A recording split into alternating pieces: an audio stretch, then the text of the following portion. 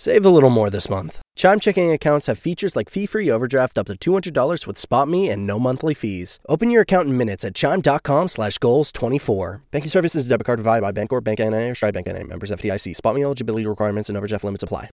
When you need mealtime inspiration, it's worth shopping Kroger, where you'll find over 30,000 mouth-watering choices that excite your inner foodie. And no matter what tasty choice you make, you'll enjoy our everyday low prices, plus extra ways to save, like digital coupons worth over $600 each week. You can also save up to $1 off per gallon at the pump with fuel points. More savings and more inspiring flavors make shopping Kroger worth it every time. Kroger, fresh for everyone. Fuel restrictions apply.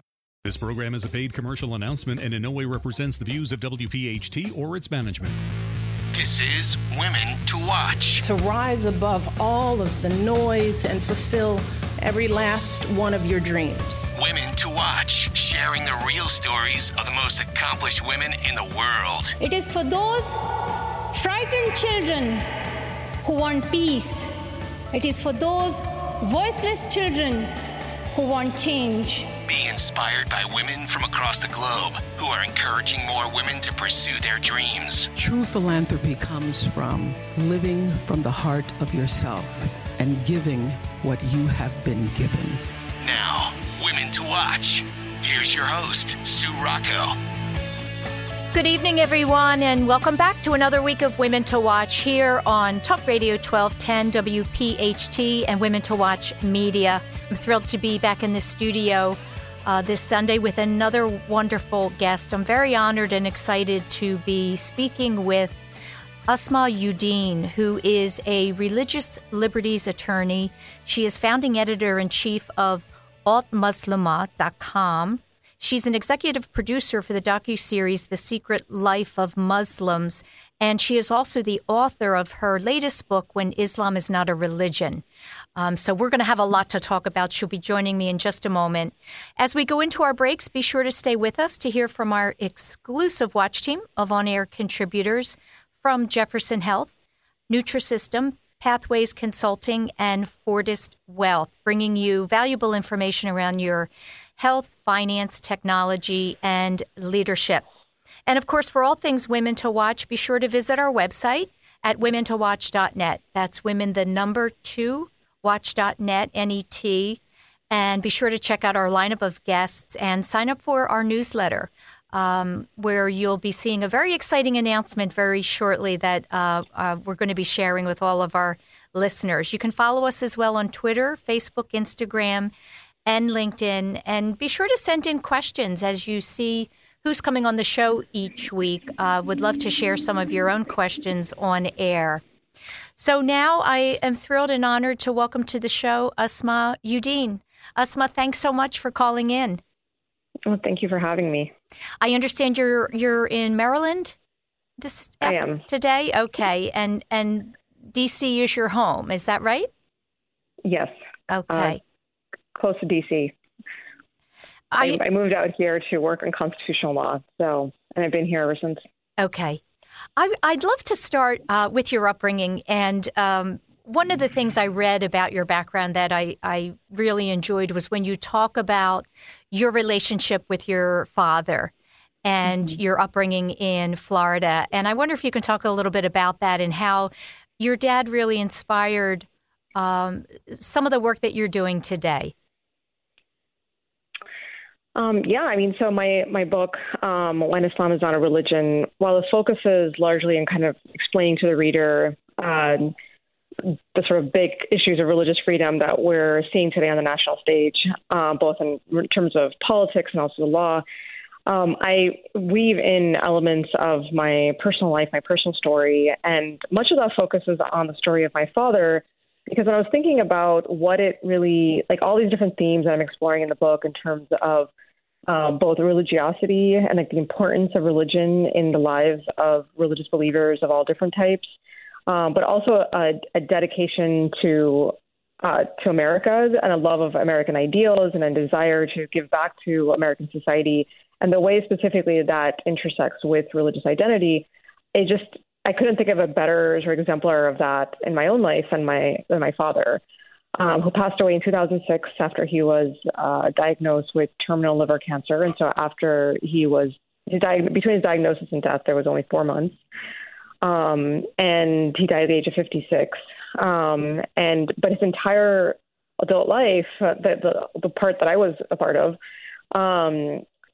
it was just, all I saw was somebody who was just incessant in his desire to give back, and who was inspired by that by virtue of his faith. And so that's the story that I tell in the book as something that I think encapsulates really the importance of protecting religious liberty for people of every religion. I think it's so interesting. It seems that you had a very strong interest in religion even as a young girl. And I wanted to share this quote. I kind of chuckled when I read it, picturing you in school. You said, how do people experience the divine? As a child, I wondered about these questions, lugging around religion scholar Karen Armstrong's book, A History of God, in middle school as I tried to generate interfaith conversations among my peers. And, that was me. That was you. Not a typical middle school. Yeah. Where do you think that interest came from? I mean, I think first and foremost, just from a place of just wonder about the divine. And again, I would credit both my parents and my community and my extended family. But I think definitely a lot of it came from my father, because he carried with him just like this certainty in God's existence and the fact that he has a plan for all of us, and that even stuff that you might not understand kind of just fits into this plan.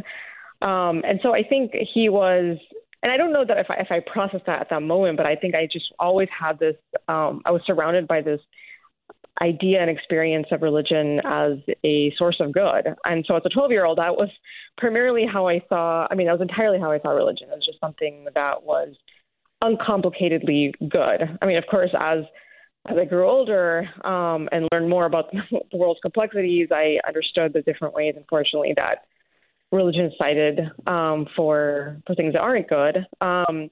But at that point, in my development, I just had so much excitement about the capacity for big conversations and for conversations that I thought were really sort of edifying to everyone's lives, including my fellow middle schoolers. So when did you decide that you were going to go to law school? I think it was, people ask me like, what inspired you to go to law school? And I wish I had a really inspiring answer for that, but I think it was mostly just at a place when I was in college and it was time to decide my next step. And it just seemed like I honestly couldn't think of I just didn't know what else to do. Honestly, that's how I ended up in law school. And I thought it was just me, but since then I've actually read articles where, actually in The Atlantic, there was an article that was talking about how so many students ended up in law school because they just did really well on the LSAT, did really well in college, got into a great law school, and they're like, let's do this. And so, that was largely how I ended up there as opposed to in a PhD program. I mean, I knew I wanted something that was intellectually rigorous, but also something that had, I think the reason I went to law school and not into a PhD program is because I wanted something that was not just heavy on the theory, but also had real world implications. And so at least I knew that much, that I wanted that balance. And law school just seemed like a great fit for that. And how about your interest? Did that develop? Because now as a religious liberties attorney, did you know that was the area that you would go into because of your interest when you were young? No, I mean, honestly, I don't even think I knew that was an area that I could go into. And it's interesting because I think that ultimately the religious liberty work that I do has that great balance of just being very real world, but also being very much about the sort of intellectual component of like constitutional law and international law. But my journey there, I went to the University of Chicago for law school, and as is the case with a number of these top law schools, that there's a point, when you're halfway through law school where all these law firms sort of like descend upon the school and start recruiting. And I got swept up in that, and I ended up right after graduation going into corporate law, but then soon thereafter found a way into what I do now. Right. Listen, we're going to go into our first break. Stay with us for Dr. Marianne Ritchie for your Health Watch at Jefferson Health. We'll be right back. Since 1858, Mount St. Joseph Academy has been educating girls to be leaders, founders, and independent thinkers. Students are taught to be collaborative, courageous, compassionate, confident, and spiritual. In this student-centered environment, the young women are transformed by recognizing their own potential and are encouraged to use it to make a difference in the world. To learn more about Mount St. Joseph Academy, go to www.msjacad.org or call 215-233-3177. That's msjacad.org or 215-233-3177. Now, the Women to Watch, Health Watch. For Health Watch, I'm Dr. Marianne Ritchie. Last week, we learned about underactive or hypothyroid. This week, let's discuss overactive or hyperthyroid. With too much hormone, now metabolism is increased and everything is revved up.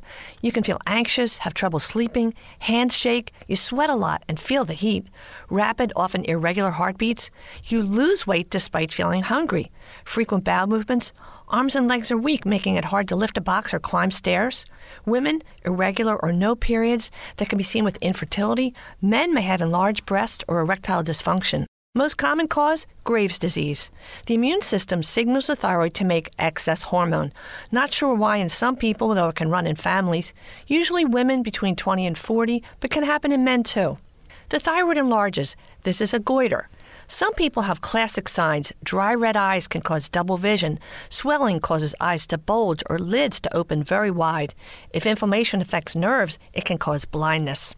Some patients have a small lump or a hot nodule making too much hormone. Other cases come from a virus, sometimes after delivering a baby. Thyroid is overactive at first, then underactive for months. Some medicines treat the thyroid itself. Others treat symptoms like rapid heartbeat or the shakes. The most common treatment is ablation, using radioactive iodine to destroy the thyroid. This small dose does not cause cancer, infertility, or birth defects. Surgery is done less often because it can damage your voice box or the glands that control calcium levels. Sometimes we need surgery to remove a large goiter pressing on your windpipe, making it hard to breathe, or if the thyroid growth contains cancer, or if you have the severe form of Graves' eye disease. Divas, let your thyroid motor keep you moving at the right speed. Don't get a speeding ticket. Get your thyroid blood test once a year. This is Women to Watch with Sue Rocco. Talk Radio 1210 WPHT. I'm speaking this evening with Asma Uddin, who has written a book called When Islam is Not a Religion. And in doing my homework, Asma, I watched an interview that you did, and you referenced something I thought was interesting. You said there's a heightened sense of anxiety among all faiths coming from a belief that there's some sort of a threat against them. And, certainly the work that you're doing in the topic is incredibly sensitive these days. And I think people are always a little hesitant to go into religion for a lot of reasons. And we'll talk more about that later in the show. I wanted to ask you, do you believe it's a false sense of anxiety that people have around it? So I'm assuming you're referring to just sort of feeling of the religion itself is under threat. Yeah, that just, no matter what the faith, I think there is a general feeling amongst all people that somehow their own beliefs and religion are threatened just because of the culture and the environment we live in. Right. So I think there's different types of anxieties, and I think the degree to which that they might be sort of perceived versus actual is different for different types of anxieties. And so, for instance, like a big theme on the national stage when it comes to the question of religion and politics and what we see happening here in D.C., close to my home, is a lot of language coming out of the Trump administration about religion being under threat. There's been a lot of coverage, for instance, about Secretary Pompeo's speech that he gave recently called Being a Christian Leader, in which he talked about the need to fight back against secularism and the assault on traditional Christian values.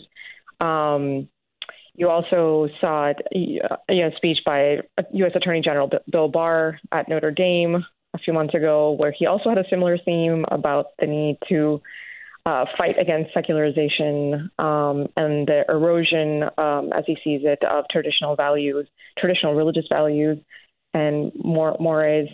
And then, of course, you see President Trump also bringing this up when he speaks to his evangelical base, most recently at a talk in Miami when he was kind of pushing back against a recent article in Christianity Today that criticized him just about how the evangelicals and religious believers generally need him to protect the space of religion. And so there's definitely that level of anxiety and that type of anxiety. And then, of course, there's minority religious believers, unfortunately, who are dealing with lots of hate crimes and violence against their houses of worship. It's something that I talk about in the book, where I talk about sort of this series of arsons that happened at mosques. And a lot of people don't know this, that this actually happened in just a few weeks span after the announcement of the first travel ban. And so you see mosques being burned down. You see, and it's not just mosques, it's also, there was a number of Black churches that were burned down. You also see shootings happening in places of worship. You see the targeting of, recently we saw the stabbing of Orthodox Jewish rabbis. And so you see, it's just, that sense of anxiety is definitely there. I mean, it's rooted in just these horrific acts of violence. So I think that there is, but on both levels, I think that even in terms of this broader concern that Trump, Pompeo, Bill Barr, and others are tapping into, that a lot of conservative Christians are feeling, I definitely think that there's an element of that is very real, because we're so torn right now in so many of these more political issues at the intersection of religion and law, that I think that a lot of conservative Christians definitely do feel in a very real way that their religion is under assault. For the listeners, Asma, I want them to understand that, again, as an attorney, you are representing all faiths while you are a Muslim yourself.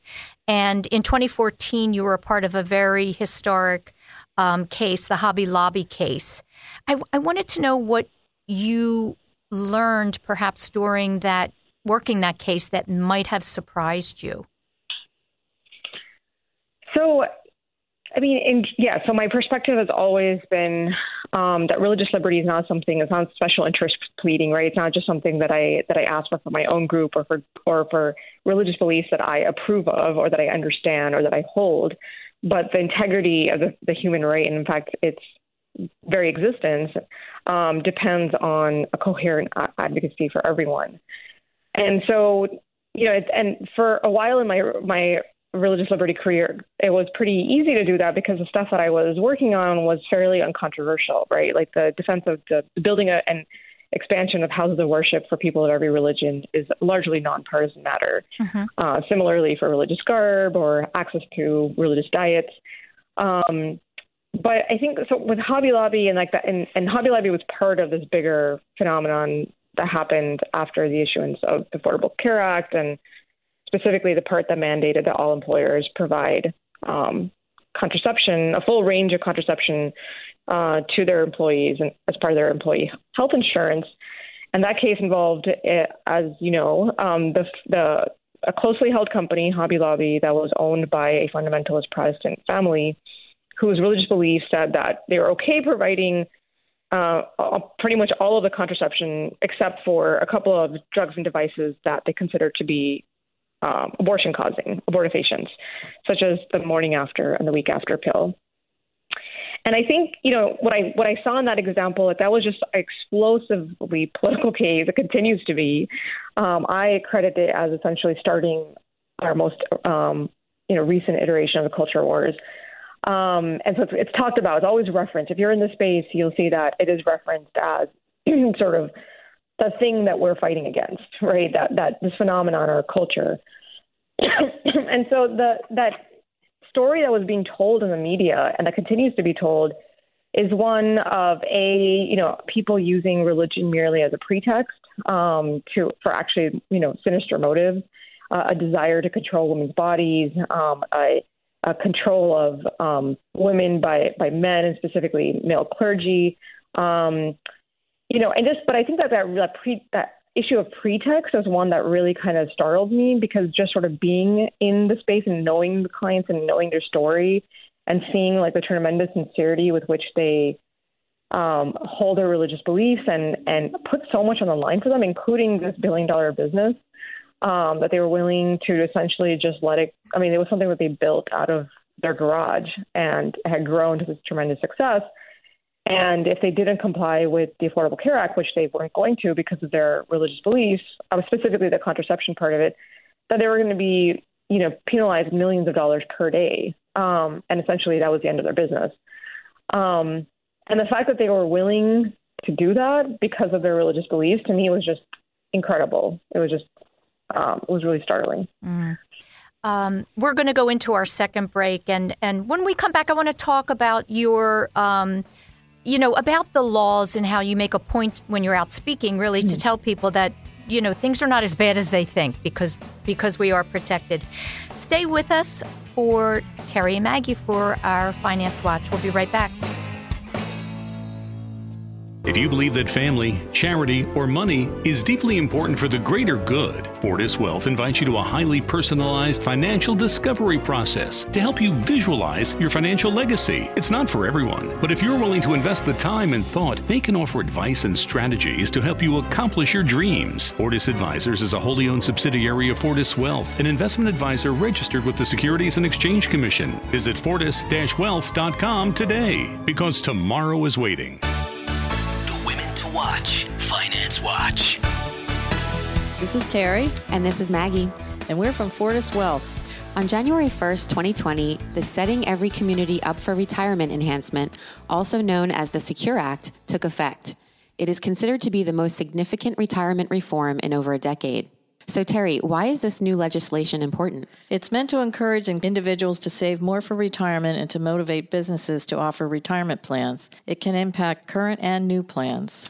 That sounds good, but how will it change my retirement plan? Well, one of the big changes is that if you were born on or after July 1st, 1949, you now have until age 72 to take your required minimum distributions from your plans. Another change is the ability to contribute to an IRA if you were over 70 and a half and have earned income. So what are some other changes? There's a new exception to the penalties for distributions before age 59 and a half. You can now use $10,000 from your IRA or qualified plan for expenses related to the birth or adoption of a child. You may pay income tax on the withdrawal, but the 10% early withdrawal penalty will not apply. Another change has to do with 529 plans, the popular college savings plans. The Secure Act expanded use of the tax-free funds to pay for registered apprenticeship programs. Also, up to $10,000 can be used to pay off student debt. Is there any bad news? Of course. The most significant one is that the majority of non-spouse IRA beneficiaries will no longer be able to stretch out distributions over their life expectancy. The entire account must be withdrawn in no more than 10 years. This can eliminate years of tax-deferred growth in those accounts and accelerate taxes due on withdrawals. The life expectancy option is still available to certain beneficiaries, such as minor children of the owner, disabled or chronically ill individuals, and beneficiaries who are not more than 10 years younger than the original account owner. So what about the changes for business owners? Well, stay tuned, and we'll address those in another segment in the near future. Sounds great. This is Terry. And this is Maggie. Peace out. You're listening to Women to Watch with Sue Rocco on Talk Radio 1210 WPHT. Just before the break, Esma, you were talking a little bit about the Hobby Lobby case. And, one of the things I noticed when you make a very strong point when you're out speaking and in your writings to let people know that, again, no matter their faith, there are laws in place here in America, and people are probably not needing to feel as threatened as they do. And what I wanted to ask you, we can have all the laws we want to implement in society, but do you think we will ever reach a point where humans just by nature will practice civility and have an understanding of the differences of others' beliefs? Well, I mean, definitely as an optimist, I pray for that day. I mean, I think a lot of people are concerned about the erosion of civic discourse in our culture right now. brought on by a number of different factors, including social media and the fact that it does enable a lot of people to engage in really crass speech without consequences. But I think that, so that's my hope, that we will get to that point. And I think one of the points that I was making with the central theme of my book, which does look at the question of law, but also explains that, essential to this idea that religious liberty, to be protected for everyone, has to be afforded to everyone, right? So there's a common saying in the religious liberty advocacy world that religious liberty for some is religious liberty for none. The idea that if you're selective about it, then you essentially take away that right for everyone else and for yourself. So all of this is going to come back to bite you. And so part of me is like, you can start from a place of self-interest by saying that, hey, look, maybe you don't want to engage in these problematic statements and advocacy against other people's rights, because ultimately it's just going to cede power to the government, which then will one day probably be used against you. So you can start from a place of self-interest, but ultimately it's just, once you understand that we're all in it together and you understand like the ultimate philosophy about religious liberty and human rights generally, the fact that it is rooted in human dignity, and is afforded to us simply by virtue of our being human, I would hope then that we can get past that point from thinking about it from a self-interest perspective to a perspective of like, well, yeah, like what is human dignity and how are we all sort of afforded that, and how do our human rights protect that? And then I hope that that's the stage at which, we can definitely begin to engage in more civil discourse. Right. It leads me to my next question. I wanted to ask you what your view is, or perhaps have you had conversations with people that they don't practice the faith? They say religion in general, no matter the faith, is a form of groupthink and goes against the nature of man to be free and explore on his own what his beliefs might be. Have you talked to people like that and had conversations, and what is your view? Well, so one thing that I do want to make clear about religious liberty is that it's not just the ability to hold whichever religious belief you want to hold, but it's also protects the right to hold no religious belief, right? Right. And so the way that's articulated, for example, in international law, it's the freedom of religion or belief. And so that latter part of it, that part that says or belief, is getting at this idea that it's your freedom to hold whatever beliefs you want to hold, and that could be that there is no God, and that religion is problematic. And so in terms of the importance of religious liberty for atheists, that is absolutely critical. And I think, so much of the idea, even our the founding fathers, the Madisonian conception of religious freedom is that it opens up a place for the free marketplace of ideas, right?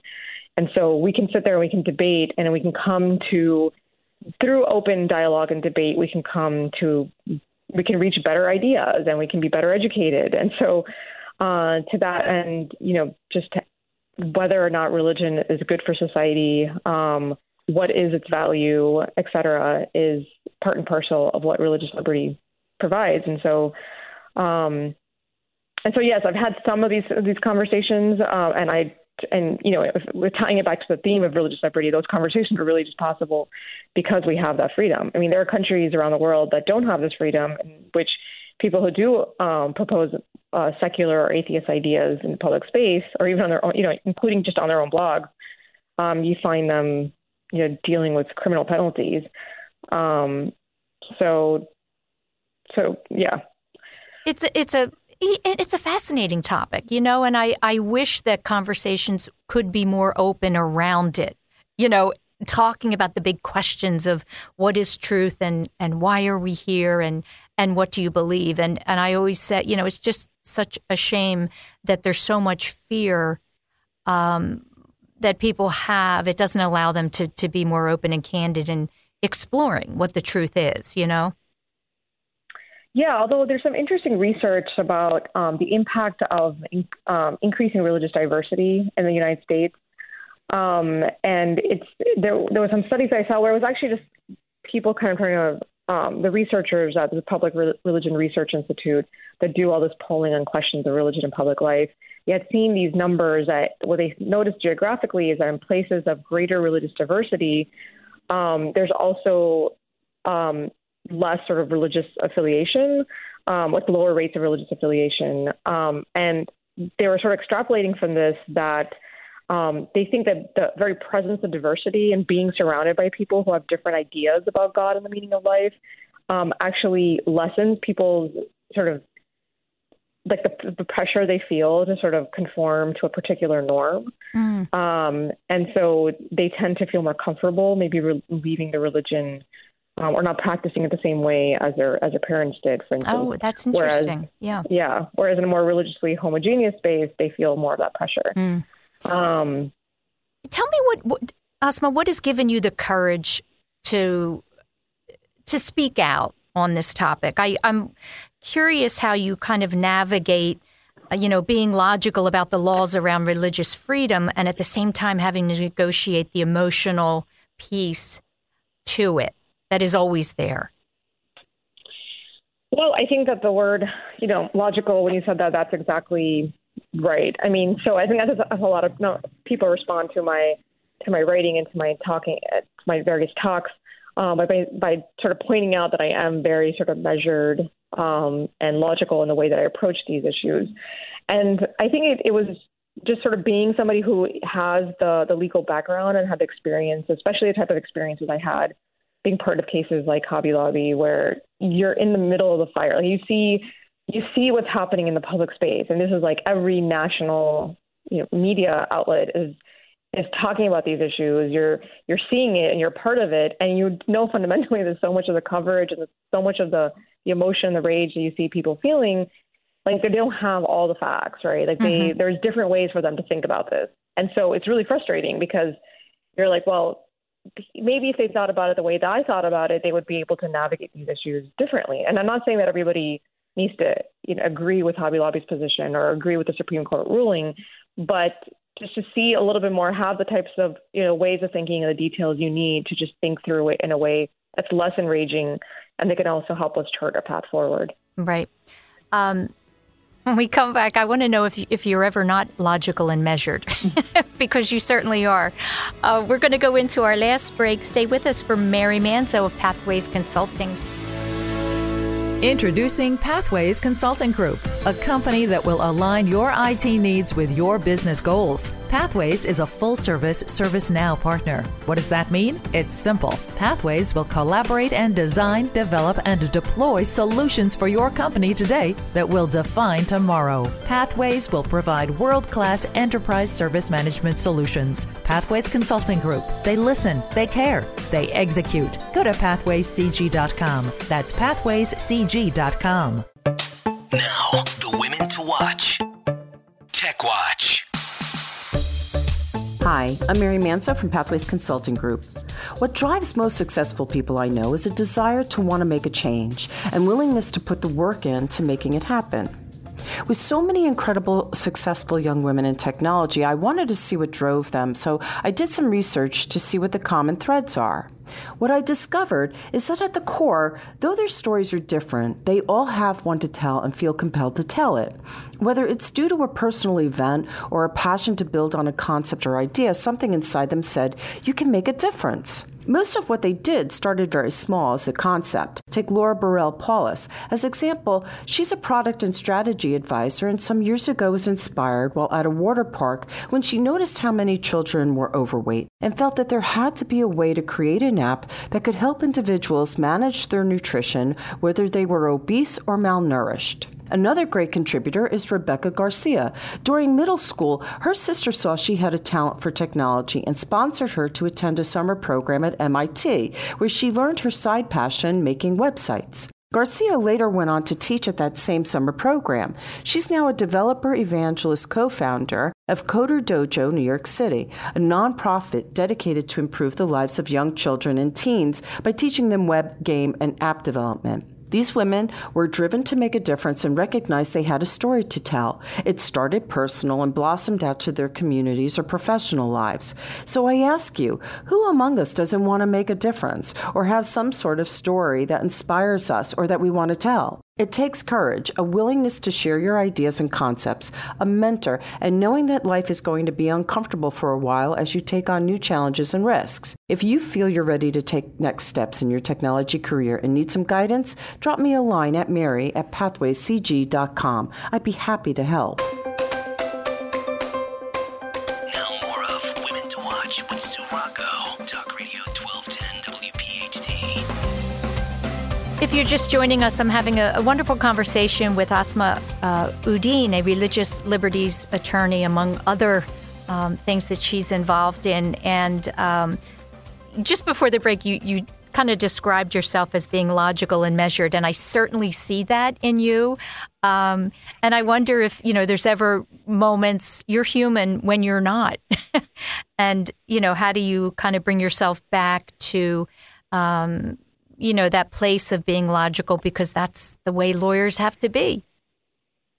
Well, I mean, I definitely don't want to in any way sort of underestimate the importance and the role of emotions either. I think that ultimately the passion that I have for this work and the emotions that I have kind of seeing the real human suffering that is a part of this bigger conversation that people on the ground are feeling.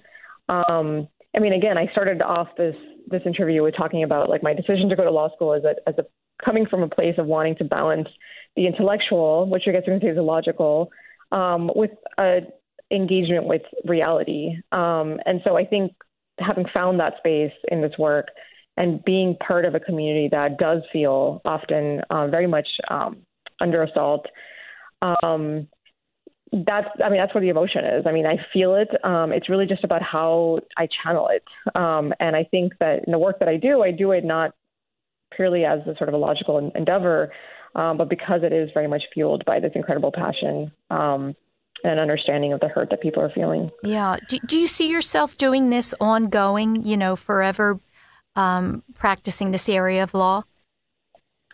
It's an interesting question because that's one that I've asked myself as well. And recently I was like, well, are there other areas to kind of expand into? And I just, without really kind of planning it, I've sort of found myself now in the space where, I mean, again, I started off working on religious liberty law in 2009. Again, at a time when it was relatively uncontroversial. I think at that time the biggest culture war issues in religious freedom were, whether or not you could have a public holiday, Christmas display or a menorah on like government property. Those are like the big raging issues. And, it's really kind of gotten to a point where just over the course of my time working on this issue, it's really become this explosive national issue. Again, it's 81% of white evangelicals voted for President Trump. They're, credited with putting him in power.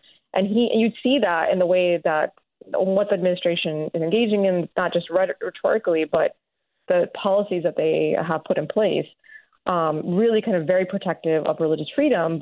And so religious freedom is now this big national issue, but it concerns me the way that it's being defined and the way that it's being championed and explained specifically with reference to one interpretation of one religion.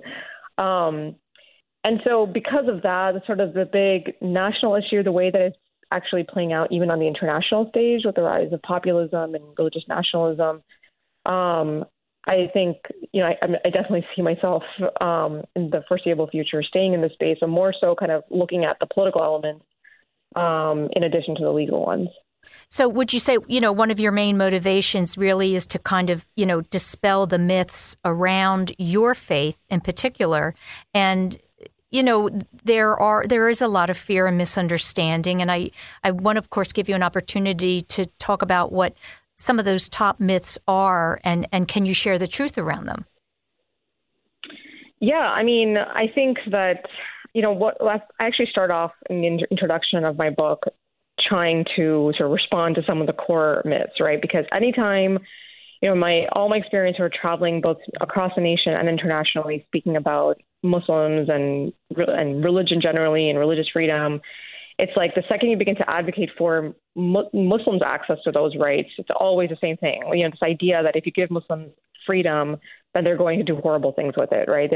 And so it's always about like, well, doesn't Islam like oppress women? What about Sharia law? What about the treatment of religious minorities in Muslim-majority states? And those are all issues that I've grappled with quite directly, both personally as a Muslim woman, but also as a religious liberty advocate who also works on international religious freedom in Muslim-majority states. Mm-hmm. And women in particular, there is a lot of, the negativity is very often centered around women and the belief that they are oppressed.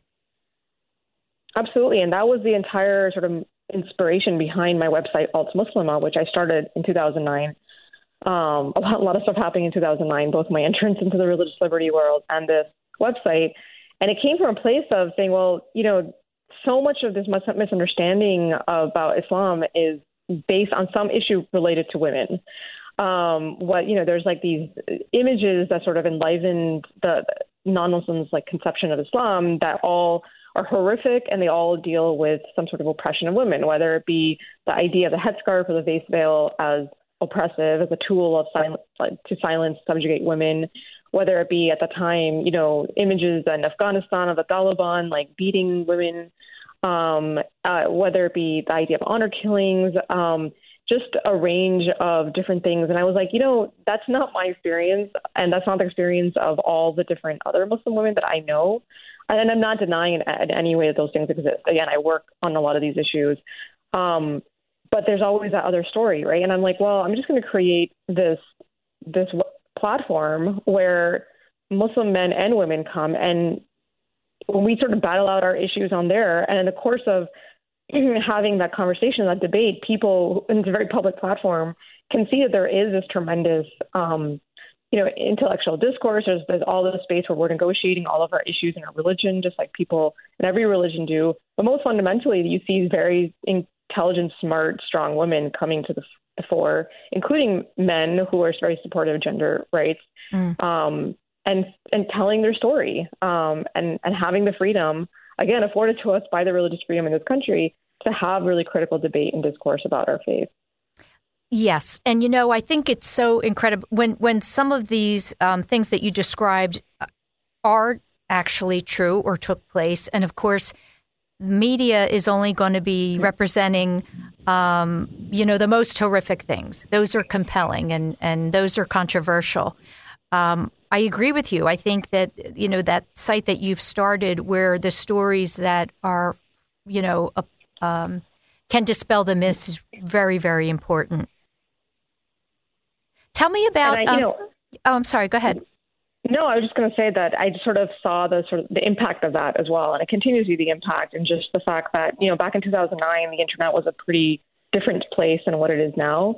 So we were very unique in having this platform, and just the immediate reception to that. And the fact that I have seen now that conversation that was, for the most part, publicly only happening on that website has now become very much more mainstream, so that you go to Muslim conventions, right? There'll be thousands of people there, and the topic the panelists are talking about on stage are these various issues. Like, well, how do we, create greater leadership opportunities for women at the mosque, for instance? Right. So I definitely seen that impact. Yeah. Listen, we just have a minute left. Tell me quickly about your affiliation with the Aspen Institute.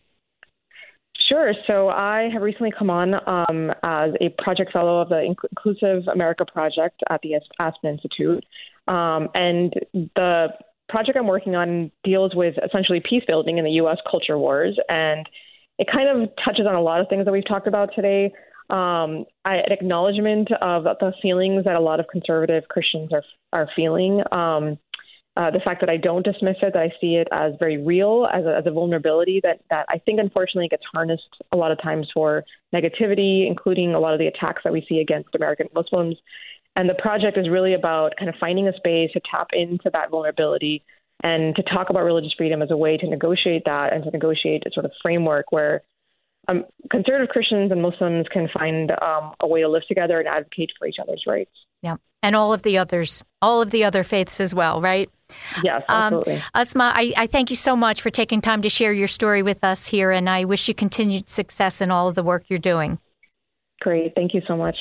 That's it, everyone, for another week of Women to Watch. Thank you so much to my sponsors and our Watch team of on-air contributors for helping me to bring you the real story behind her title. here on Talk Radio 1210 WPHT and Women to Watch Media. Have a great week. Thanks for listening to Women to Watch with Sue Rocco, a Jacob Media production. If you're interested in learning more about the power of the radio hour, contact Joe Kraus at 267-261-3428. This program is a paid commercial announcement and in no way represents the views of WPHT or its management. When you need mealtime inspiration, it's worth shopping Kroger, where you'll find over 30,000 mouth-watering choices that excite your inner foodie. And no matter what tasty choice you make, you'll enjoy our everyday low prices, plus extra ways to save, like digital coupons worth over $600 each week. You can also save up to $1 off per gallon at the pump with fuel points. More savings and more inspiring flavors make shopping Kroger worth it every time. Kroger, fresh for everyone. Fuel restrictions apply.